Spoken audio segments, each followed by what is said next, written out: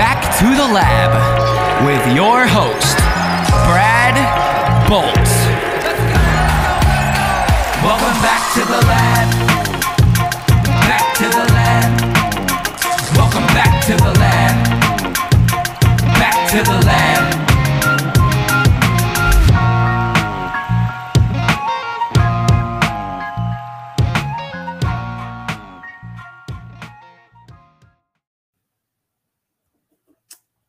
And joining me now is staff writer for The Ringer, host of The Ringer NFL Fantasy Football Show or The Ringer NFL Draft Show, depending on what time of year it is. And you can also find him making appearances on The Ringer NFL Show, Danny Heifetz. Danny, thanks for coming on the show.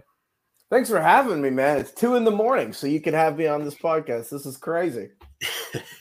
It's like I was just saying to you before, it's what we get used to in Australia when we want to watch the games, but also have to get up in time to set our fantasy football lineup. So, I think you like football more than I do. My job is to cover the NFL, but if they just scheduled, we're going to play a game. It's going to start at 3 a.m. I don't know if I would. I'd be like, yeah, no, I don't know. You're doing that every single week. You got the dog in you, man. That's crazy. I think it's also handy for me as well. The fact I've got a 2.5-year-old daughter. And you're up anyway. I'm up anyway, so it doesn't really make. It's much convenient. Of a difference. Like your daughter's crying in the middle of the night, and you're like, "Oh, thank God!" There's like 8 football games on right now. Yeah, well, the first weekend that we had her home, she decided this weekend not to sleep, and my wife was like, "I need some sleep," and I was like, "That's perfect. I want to watch the Browns versus the Cowboys." So instead of some like schlub husband who's like sleeping all day and watching football all night, you're like the legend. You're like, wow, he's the best. He just is fine to take the night shift. That's wow. Yeah, you really figured this out. It came in handy. I was like, oh, I'll be able to watch all the pregame show. I'll have my lineup set. It's great. Incredible.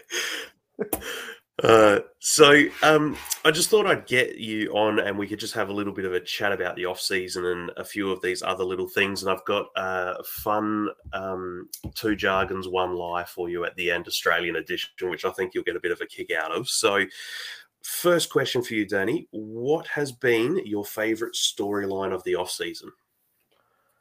Oh my God, the Aaron Rodgers thing. I know everyone's tired of it, but this is so ridiculous. Like he went to a darkness retreat, and I think the best. It's not over. I think what's incredible is that everyone's commitment to prolonging this. I know it gets really tiring, and by the time it's like mid-July, everyone, including me, will be sick of it. But I actually thought that Pat McAfee. I know people have different opinions of Pat McAfee, but Pat McAfee's reaction when Aaron Rodgers said the darkness retreat was the most relatable thing I've ever heard. Aaron Rodgers like, yeah, I'm doing a darkness retreat. And McAfee's like, what?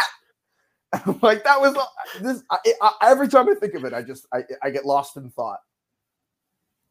I also like the, I think it was Pac-Man when he came out of the darkness retreat and he had his, and he's just gone, isn't that just like prison? I mean, I've been in prison. I know that. That was incredible.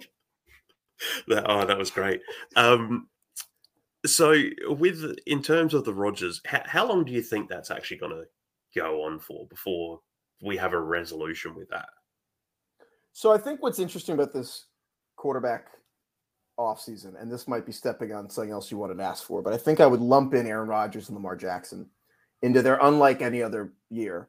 Generally speaking, in recent NFL history, all quarterback moves are buttoned up by mid-March. And the draft is like the absolute latest that teams will add a quarterback. If there's like injuries, there's like exceptions. But otherwise, like teams don't want to add a quarterback in August. They want to add it as early as possible. The Matt Stafford trade was like January 30th. Alex Smith was traded to the Chiefs like before the Super Bowl. Like teams want as early as possible to build around a quarterback. This offseason is completely different. For completely different reasons, there's a chance that Lamar Jackson and Aaron Rodgers don't get dealt until like week 1. That's on the table. I don't know if that's going to happen. Rodgers specifically, there's deals get done with deadlines. And there's like 3. The hard deadline is week 1 because that's when the Packers have to pay Rodgers $60 million like cash. Training camp is like the soft deadline, but the draft. So basically, if Rodgers isn't like a Jet by the draft, I don't see why it would happen before training camp. So, you know what I mean? And so once training camp begins, then there's another 5 weeks of standoff because week one, like Friday at like 5 p.m. when payroll ends is when this like actually has to be done by. But yeah, if Rodgers isn't dealt by the draft, I think it's going to be July 25th or August 31st. See, that makes sense to me too, because a couple of weeks ago, I was looking at something, trying to figure out, thinking, maybe this Jets trade might happen back then. And I came across the over the cap numbers saying that if Rodgers is traded pre-June 1st, it's about a $40.3 million dead cap to the Packers. If it's after June 1st, it's $15.8 million. So I sort of instantly thought, well, I mean, they're saving themselves about $25 million in dead cap if they wait. So that was sort of my thought. But it was like you said with the Lamar one as well, when you have those two bigger name quarterbacks on this want-to-be traded sort of market, is Lamar in a similar sort of situation? That's going to be more of a after the draft trade if that comes about. So let me go back to the Rodgers thing for a second. The way that my least favorite thing is talking about accounting, but the way that dead cap works, basically, think of it like there's cash flow, there's the money you spend, and then there's like the cap is like your credit or your taxes, where like it's kind of you trying to keep track of your cash, but it's not the same as the cash flows. The dead cap is when you've spent money that you haven't accounted for yet, and the player left. So it's kind of like you edit a credit card, but you still owe money to the card. That's like dead cap. The Packers have to pay the $40 million. So when it says that drops to 15 or 16 million, that just means the other 26 or whatever is going to be in 2024. And so in theory, they want to cut that in half. In reality, I think the Packers were probably fine to just take it all on the chin in 2023 and then do it to 2024. Like they could expand it then, but it doesn't really help them a ton to split it in half because I don't think the Packers are looking at this season as like, we're going to win the Super Bowl. They're looking at it as we're going to try to build around Jordan Love and we'll see if we make the playoffs and hopefully still win the division. But realistically, they're retooling for the next decade. To the Lamar thing, also, if that doesn't make any sense, please let me know because accounting is insane. Yeah. I don't know what filling your taxes out in Australia is like, but in America, I think it's longer than like every religious text combined. It's like I think the U.S. tax code's like 1,000 pages. So, but for Lamar, I got to tell you the truth. Like I'm still trying to wrap my head around this Lamar situation. This is kind of unprecedented. The way I understand it is we're working on a lot of assumptions. That's the key thing with the Lamar thing, because we don't have a ton of insight into what Lamar Jackson wants. We believe that Lamar Jackson has wanted what I would call a basketball contract. 5 years, fully guaranteed. If Lamar wants that, I don't think anyone's going to give it to him. I have not heard a single convincing, and we can go through every team if you want. I have not heard a single convincing argument that an NFL owner is going to give him a 5-year guaranteed deal. Now, if Lamar is actually just wants off the Ravens and will cave on the guaranteed money, I can see him going to the Colts or, a myriad of teams away from Baltimore, the Falcons. If he doesn't if he's willing to just do a regular quarterback contract and is just fed up with Baltimore, I could totally see him going. But then because of his status as this free agent, he's like kind of he's in free agent purgatory.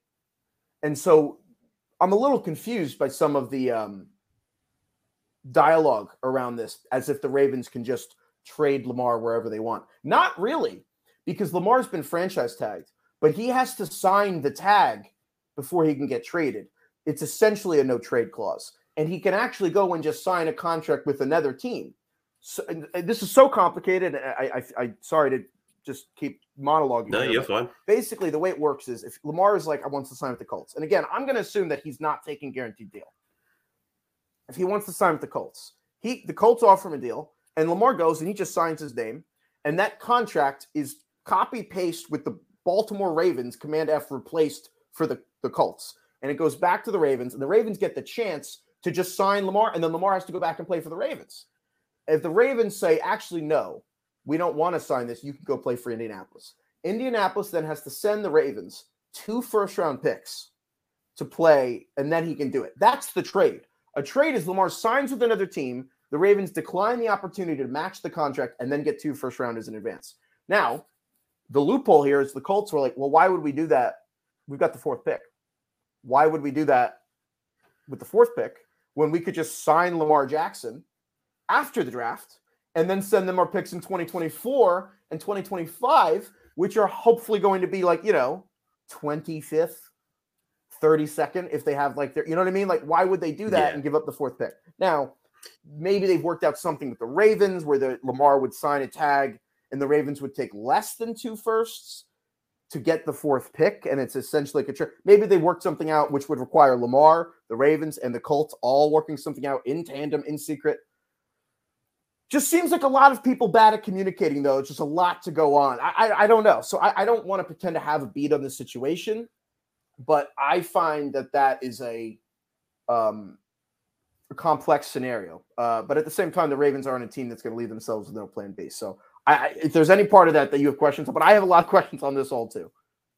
No, that's right. It is one of those complex situations because, as you were sort of saying, this would have been a lot more fun too in the poison pill contract era, where someone could have made it that if Lamar plays more than 2 games in the state of Baltimore in the next 3 years, that it's a $500 million guaranteed contract or something. But I think maybe I'll move on to something less complex. The New York Giants. How would you? I'm trying to think of the right word. How would you encapsulate their off season? Is there stuff that you've liked? Is it stuff that you've hated? Are you indifferent? Are you just looking at this going, not again, sort of thing? Or what's your thoughts on it all? I think that they absolutely maximize their season, and the good news is that they know it. Like they hit a 9.5 out of 10 on their range of outcomes for this year. They took advantage of the fact they had the easiest schedule in the NFL, and that they got a lot out of nobodies, frankly, practice squad guys. And they're not going around acting like, oh, cool, we got to the 2nd round of the playoffs, like we should go for the Super Bowl. Like they're like, no, there's a lot of work to be done, which is good. I like that part of it. I am perplexed why in a draft where there's just basically just 4 big receivers, like there's 5 big between tight ends and receiver, there's like 5 big people, and everyone else is just like a small slot receiver. The Giants have basically just like collected a bunch of injury-prone people. I think the entire Daniel Jones era, even with Gettleman, the Giants collected a bunch of injury-prone skill players. And then we're like, wow, well, when all these guys are healthy, Daniel Jones will have a supporting cast. It's like, all right, well, maybe get guys who don't get hurt. And then this offseason, I love Sterling Shepard. He's like one of the best players on the team. He's a huge, big fan. He's a big friend of Saquon, like he's a leader. But he has an Achilles injury and an ACL. He's a slot guy. They bring him back. Paris Campbell, who basically left Indianapolis because he couldn't stay healthy. Sign him. Darren Waller, who the Raiders are trading essentially because they don't think he can stay healthy. We trade for him. Obviously, we had Kadarius Toney, who we traded away because he couldn't stay healthy. Kenny Golladay, you're going to have to cut because he can't stay healthy. And at a certain point, you're like, what? Why do it's kind of like we have 3 or 4 injury-prone slot guys in a trench coat, all just hoping that they will add up to 17 games at the slot. And so I'm just a little confused of what the Giants are going to do.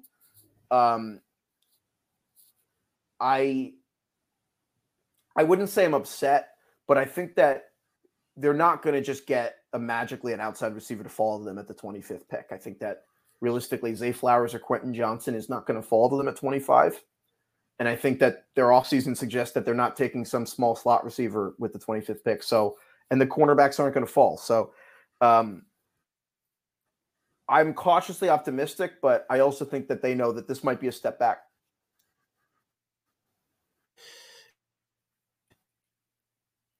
And contract, like, were you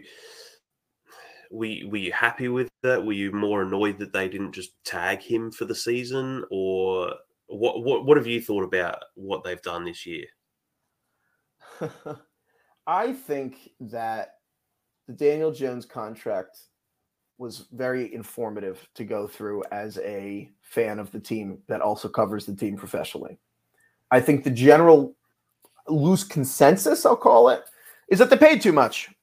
Because you know what? Daniel Jones, is he really worth $40 million a year? Are you really going to be able to build a Super Bowl contender? And, in this era of the NFL where rookie quarterbacks are so structurally underpaid, unless you can get an elite guy like a Mahomes, a Burrow, 7-8 guys, you should pay those guys. And if you don't have one, just roll the dice again in the draft, keep overturning stones till you find a good one. That sounds cool.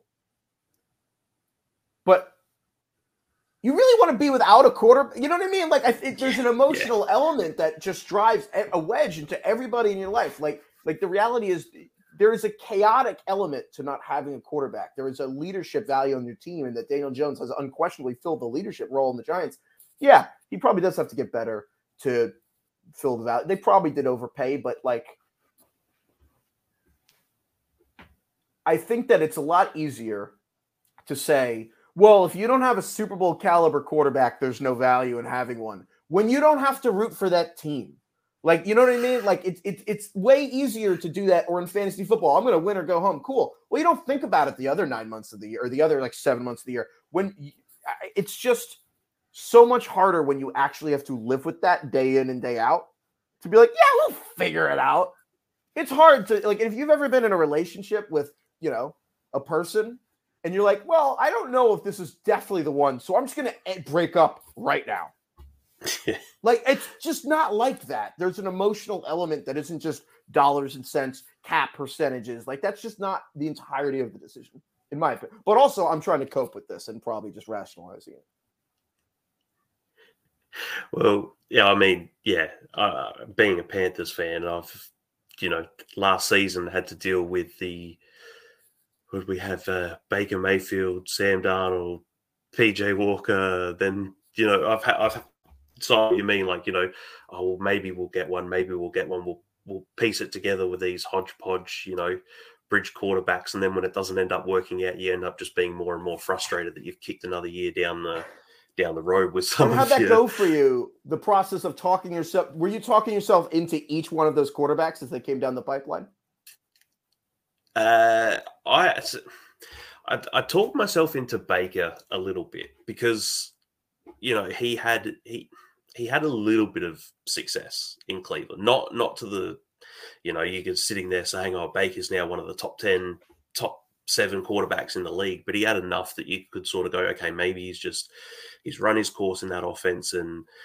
But then after the first couple of weeks, then it suddenly went, oh, this isn't looking great. And then it just it was one of those things. You'd have a week or two where it was good, and then you'd go, who's next? It just was never really a fun experience for the whole season. But I think the Panthers are the perfect example because, again, I really think that you look at it in dollar and cents, but it's really a relationship with emotional value. You're the part in the rom-com where someone's after a breakup, they're kind of hooking up with all these people, but they feel completely empty inside. And they're like, wow, really want that person back. Yeah. Yeah. No, yeah. So that's what I'm looking forward to the draft, actually having the chance to pick a franchise quarterback. We'll hope so anyway. But speaking of the draft, I have a couple draft questions for you. So working with Danny Kelly and Ben Solak, has that changed the way that you look at prospects now by working with them? Or have you always sort of looked at it like this and it's just now that you have the draft show, it's sort of been amplified a bit more? I think anyone who works with Danny Kelly and Ben Solak is going to learn a lot about the draft and prospects. So, I've learned a ton. It's hard to even know where to begin. I think that I try to keep an open mind. I say that even as literally yesterday, we recorded an episode where I refused to believe the Texans would do anything except take a quarterback. So maybe I'm still learning to take my own advice. But you know what? What's nice about covering the draft is, as much as it's a long period of time, it's kind of a slog. It can kind of get repetitive where you're, January to end of April. It's a long time. But what's nice is that the cliche is true, is every team does build through the draft. The Chiefs just won the Super Bowl with 4 rookies, like Isaiah Pacheco's 7th round pick. He's, you know what I mean? The rookie cornerbacks are covering, AJ Brown and Devontae Smith in the Super Bowl. So what's nice is that it is really important. Like, it is the essence. It is the lifeblood of the sport. So you can't actually analyze it too much. Yeah. So with what you've learned through Danny and Ben, do you have a wish list of guys that if they get to the Giants pick, they haven't traded up, they've stayed at the same spot? Have you got yourself a list, and have you mentally prepared yourself for okay, there's these guys, these receivers, none of them have fallen to where we're hoping. Who's the backup plan? I would give up. I don't think I give up parts of my body for Jackson Smith and Jigba, but I would sacrifice. I would do horrific things if Jackson Smith and Jigba, the receiver out of Ohio State, could fall to the New York Giants. I can't remember being so convinced about a player who had seemingly a real chance to fall outside the top 20 as like the best receiver in a draft. I'm just so confident. I'm not saying he's going to be Jamar Chase, but I'm just so confident that he will be a good and competent NFL receiver at a minimum for like a decade, barring injury. And I would do anything for Njigba to fall to us. I don't care about anyone else who signed. Outside of him, it's really just it's actually the opposite. I think that I've resigned myself to the players the Giants really need not falling to them. I think that more I look at the board, the Giants could really use a player with size at the position, a receiver position, or a cornerback. And I increasingly feel like that just won't happen. And I don't think this is a team that's going to trade up to go get him. So maybe I'm wrong about the last part, but when I look at the team, the Giants, a cornerback fall, that I would say the cornerbacks in the first round that are locks are Christian Gonzalez, Devin Witherspoon in the top half, Joey Porter Jr. right around the middle, and Deontay Banks from Maryland is kind of where I don't think there's any world where Deontay Banks is going to last to 25. The problem is that the Giants are behind the Chargers, who need a receiver. They're behind the Vikings, who need a receiver and a cornerback. They're the Ravens need a cornerback or a receiver. Like, all the teams in front of the Giants need the same things, and they're just last in line.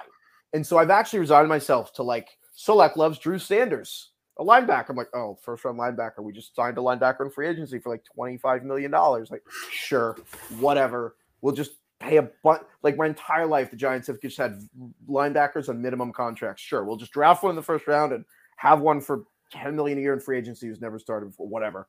So that's kind of actually where I'm at, is a little fatalism is set in, but maybe that's a personal problem. But are you a little bit concerned with, you guys spoke about this on your show, but this being the complete outlier draft? Like, no one seems to meet the thresholds that a lot of the teams would have. They're way too small. They're way too skinny. Like, is that giving you some concern for who might actually they draft because of those sorts of things, that that we just haven't seen guys like this before? I think it's a really weird characteristic of this year's draft. Like, to your point, yeah. So what we were talking about is the outlier draft. We've got offensive tackle, like DeJuan Jones from Ohio State is going to be one of the 2 or 3 biggest offensive linemen ever in NFL history, but he's also like an outlier in how slow he is. Darnell Washington is a tight end out of Georgia. He's got hands that are almost as big as Shaquille O'Neal. And he's got the biggest arms ever. He also had 400 receiving yards in college. You've got Bryce Young, who's going to be the smallest quarterback ever in NFL history. You've got Anthony Richardson, who's going to be the most athletic quarterback in NFL history, size, the big, as athletic, if not more than Cam Newton.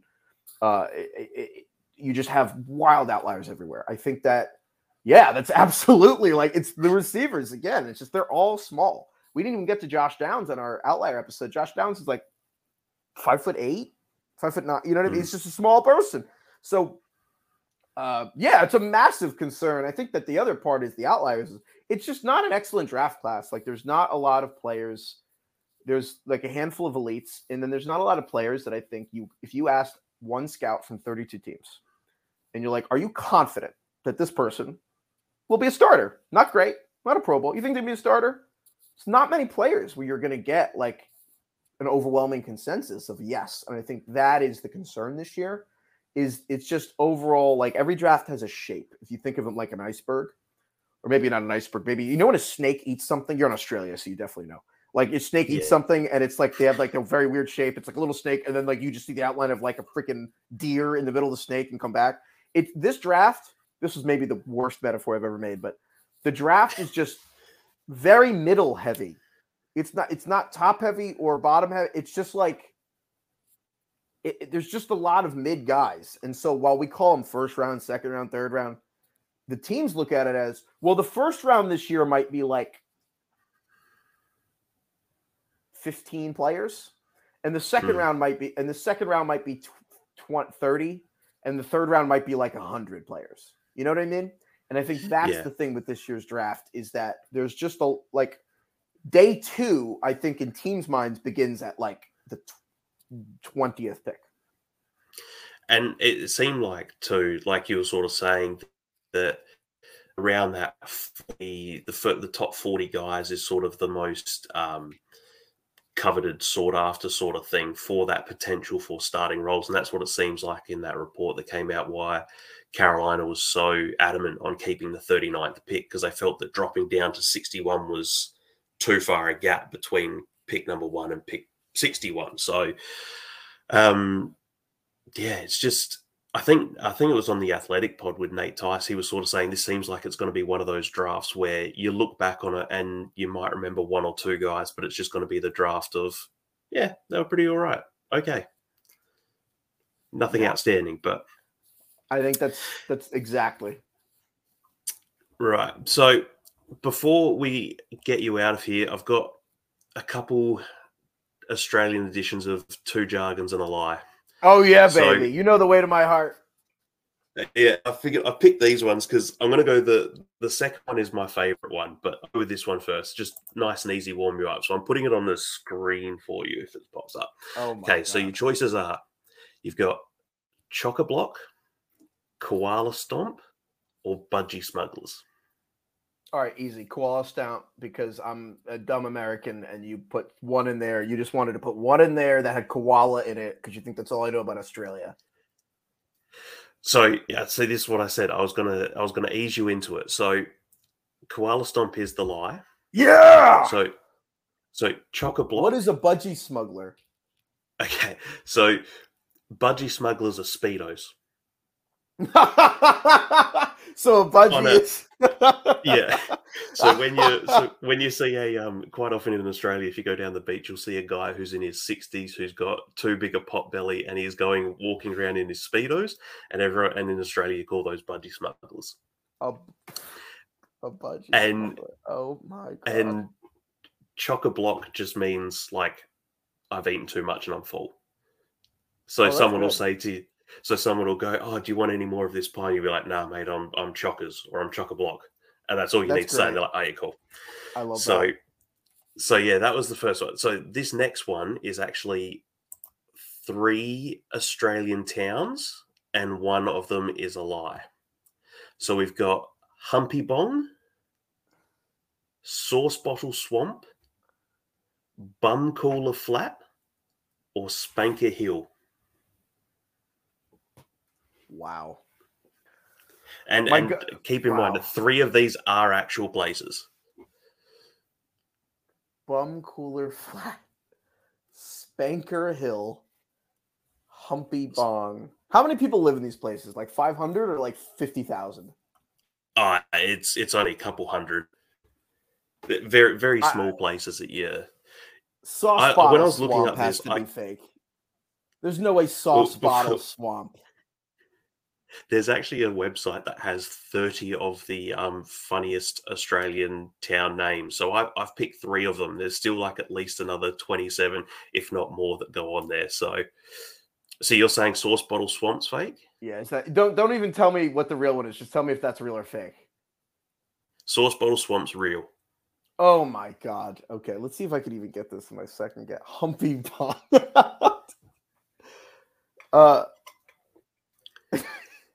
Sauce Bottle Swamp is in Queensland, which is northeast of Australia. Sauce Bottle Swamp. Bum cooler flat, is that fake? No, Bum Cooler Flat is also real. That's in Oh South my Australia where God. I live. That's So really... I live, yeah, I live in South Australia. I don't live at Bum Flat, but that's in South Australia, Bum Cooler Flat. Are you in like the bum cooler Highlands or? No, I'm in a place called the Adelaide Hills. What's it called? The bum cooler hills. All right, Humpy Bong. And Humpy Bong is also real. Oh my God, you gotta be kidding me. So Spanker Hill is when I was looking at this list, there was two that were one above the other, and it was like Spanker Flat was a place, and it was something hill. So I just combined those two. So yes, Humpy Bong, Sauce Bottle Swamp, and Bum Cooler Humpy Flat are Bong. all real places in my Australia. God. Humpy Bong. Well, honestly, you got me. The first person in the history of Two Jargons and a Lie. I literally couldn't have done worse. Well, I've got to try. That's where it's handy with Australian. Like, all of these could be fake, or they all could be real, and no one has any clue whatsoever. You've inspired me. Maybe our next one we'll do two jargons and a lie from like the American tax code, like 2 things you can write off in a lie. Yeah. I think what I'll have to do is I'll flick you these. I'll have to send you these names, and then you can just send them to the other guys and just go, which one of these is a real place in Australia, and see how close they actually get. Yes, please. Please send this to me. I'm gonna have to run this by them. This is absolute gold. And I'll send you the Chock-a-Block Koala Stomp and the Budgie Smugglers just to see if they have an idea on what on earth Budgie Smugglers are. I don't even want to find out what budgie means. I think I can figure it out on the context clues. Yeah, I think you're good. Oh, Budgie Smuggler is incredible. Oh yeah, I don't honestly. It's so weird. We don't even like. It's weird calling them Speedos. Well, is that what you do when you middle of the night you get up, your kid is crying, it's like 2 a.m, you throw in some football, watch the pregame shows, watching some Terry Bradshaw or whatever, like talking about the games, and you're just in your Budgie Smuggler? No. Well, I mean, there's probably some people, yes, who do that. Me personally, no. But there would be some people who will, you guys say your tidy whities. You'll have the Aussies will just be walking around in their Budgie Smugglers. Oh my God, that's absolutely incredible. See, and on that note, I don't think there's a better way you can actually end a show than just having a 4-minute conversation about Budgie Smugglers. You know what? Budgie Smugglers in the Humpy Bong, Bum Cooler Flat, It's perfect. Amazing. Thank you so much for having me. No, thanks for coming on. Really appreciate you coming on. And just to let you know too, like a lot of Australian fans are getting more and more into fantasy. We're seeing a lot more people try and get into the fantasy world, and there's so many guys who that I speak to that are really thankful for guys like yourself and Craig and Danny who are providing all this great content and laughs and everything for all of us. So thank you for everything that you do and everything that you're doing to help the game of football and fantasy football thrive in Australia. I'm not the one getting up at 1:30 in the morning to watch the kickoff. So I just thank you guys for caring about football and a place on the other side of the world and actually doing it. So if you're listening to this, the Ringer Fantasy Football Show, check us out. I'm not going to lie. If you say in your email that you're Australian, the odds of me reading it on the show are like 10, maybe 100 times higher. Maybe. You just get the fast pass. It's like, I know you love football if you're an Australian and you're watching American football. I'm like, oh my God, you have gone to great lengths to play the stupid fantasy football game. So like, yeah, you're like, it's like the Disney fast pass. Do you know what I'm going to have? I'm just going to, I'm going to send you guys an email and just say, I'm Australian. Here's a list of 27 town names in Australia, and one of them's the lie, and see how long it takes you to get through all 27. That is actually really good.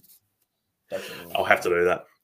Danny Heifetz, thank you so much for coming on. And so when's your next Ringer draft show coming out? So we got the Ringer NFL Draft Show. It's on Spotify, wherever you get your podcast, but get your pods on Spotify, but wherever you want them. Ringer NFL Draft Show, and we change our name back, Ringer Fantasy Football Show, shortly after the draft. So we're doing 2 episodes a week up to the draft, and then after the draft, we're going to kind of probably 1 a week during the summer, and then we get a lot of fantasy football content coming at you like late July, and we go through all the way through the NFL season. Cool, awesome. Thank you very much for coming on, and I'll send you an email in a moment with these great names on there that you can speak to the guys about. Amazing, thank you. Good luck with your bungee smuggler. Thanks, mate. Thanks, man. See ya. Welcome back to the lab. Back to the lab. Welcome back to the lab. Back to the lab.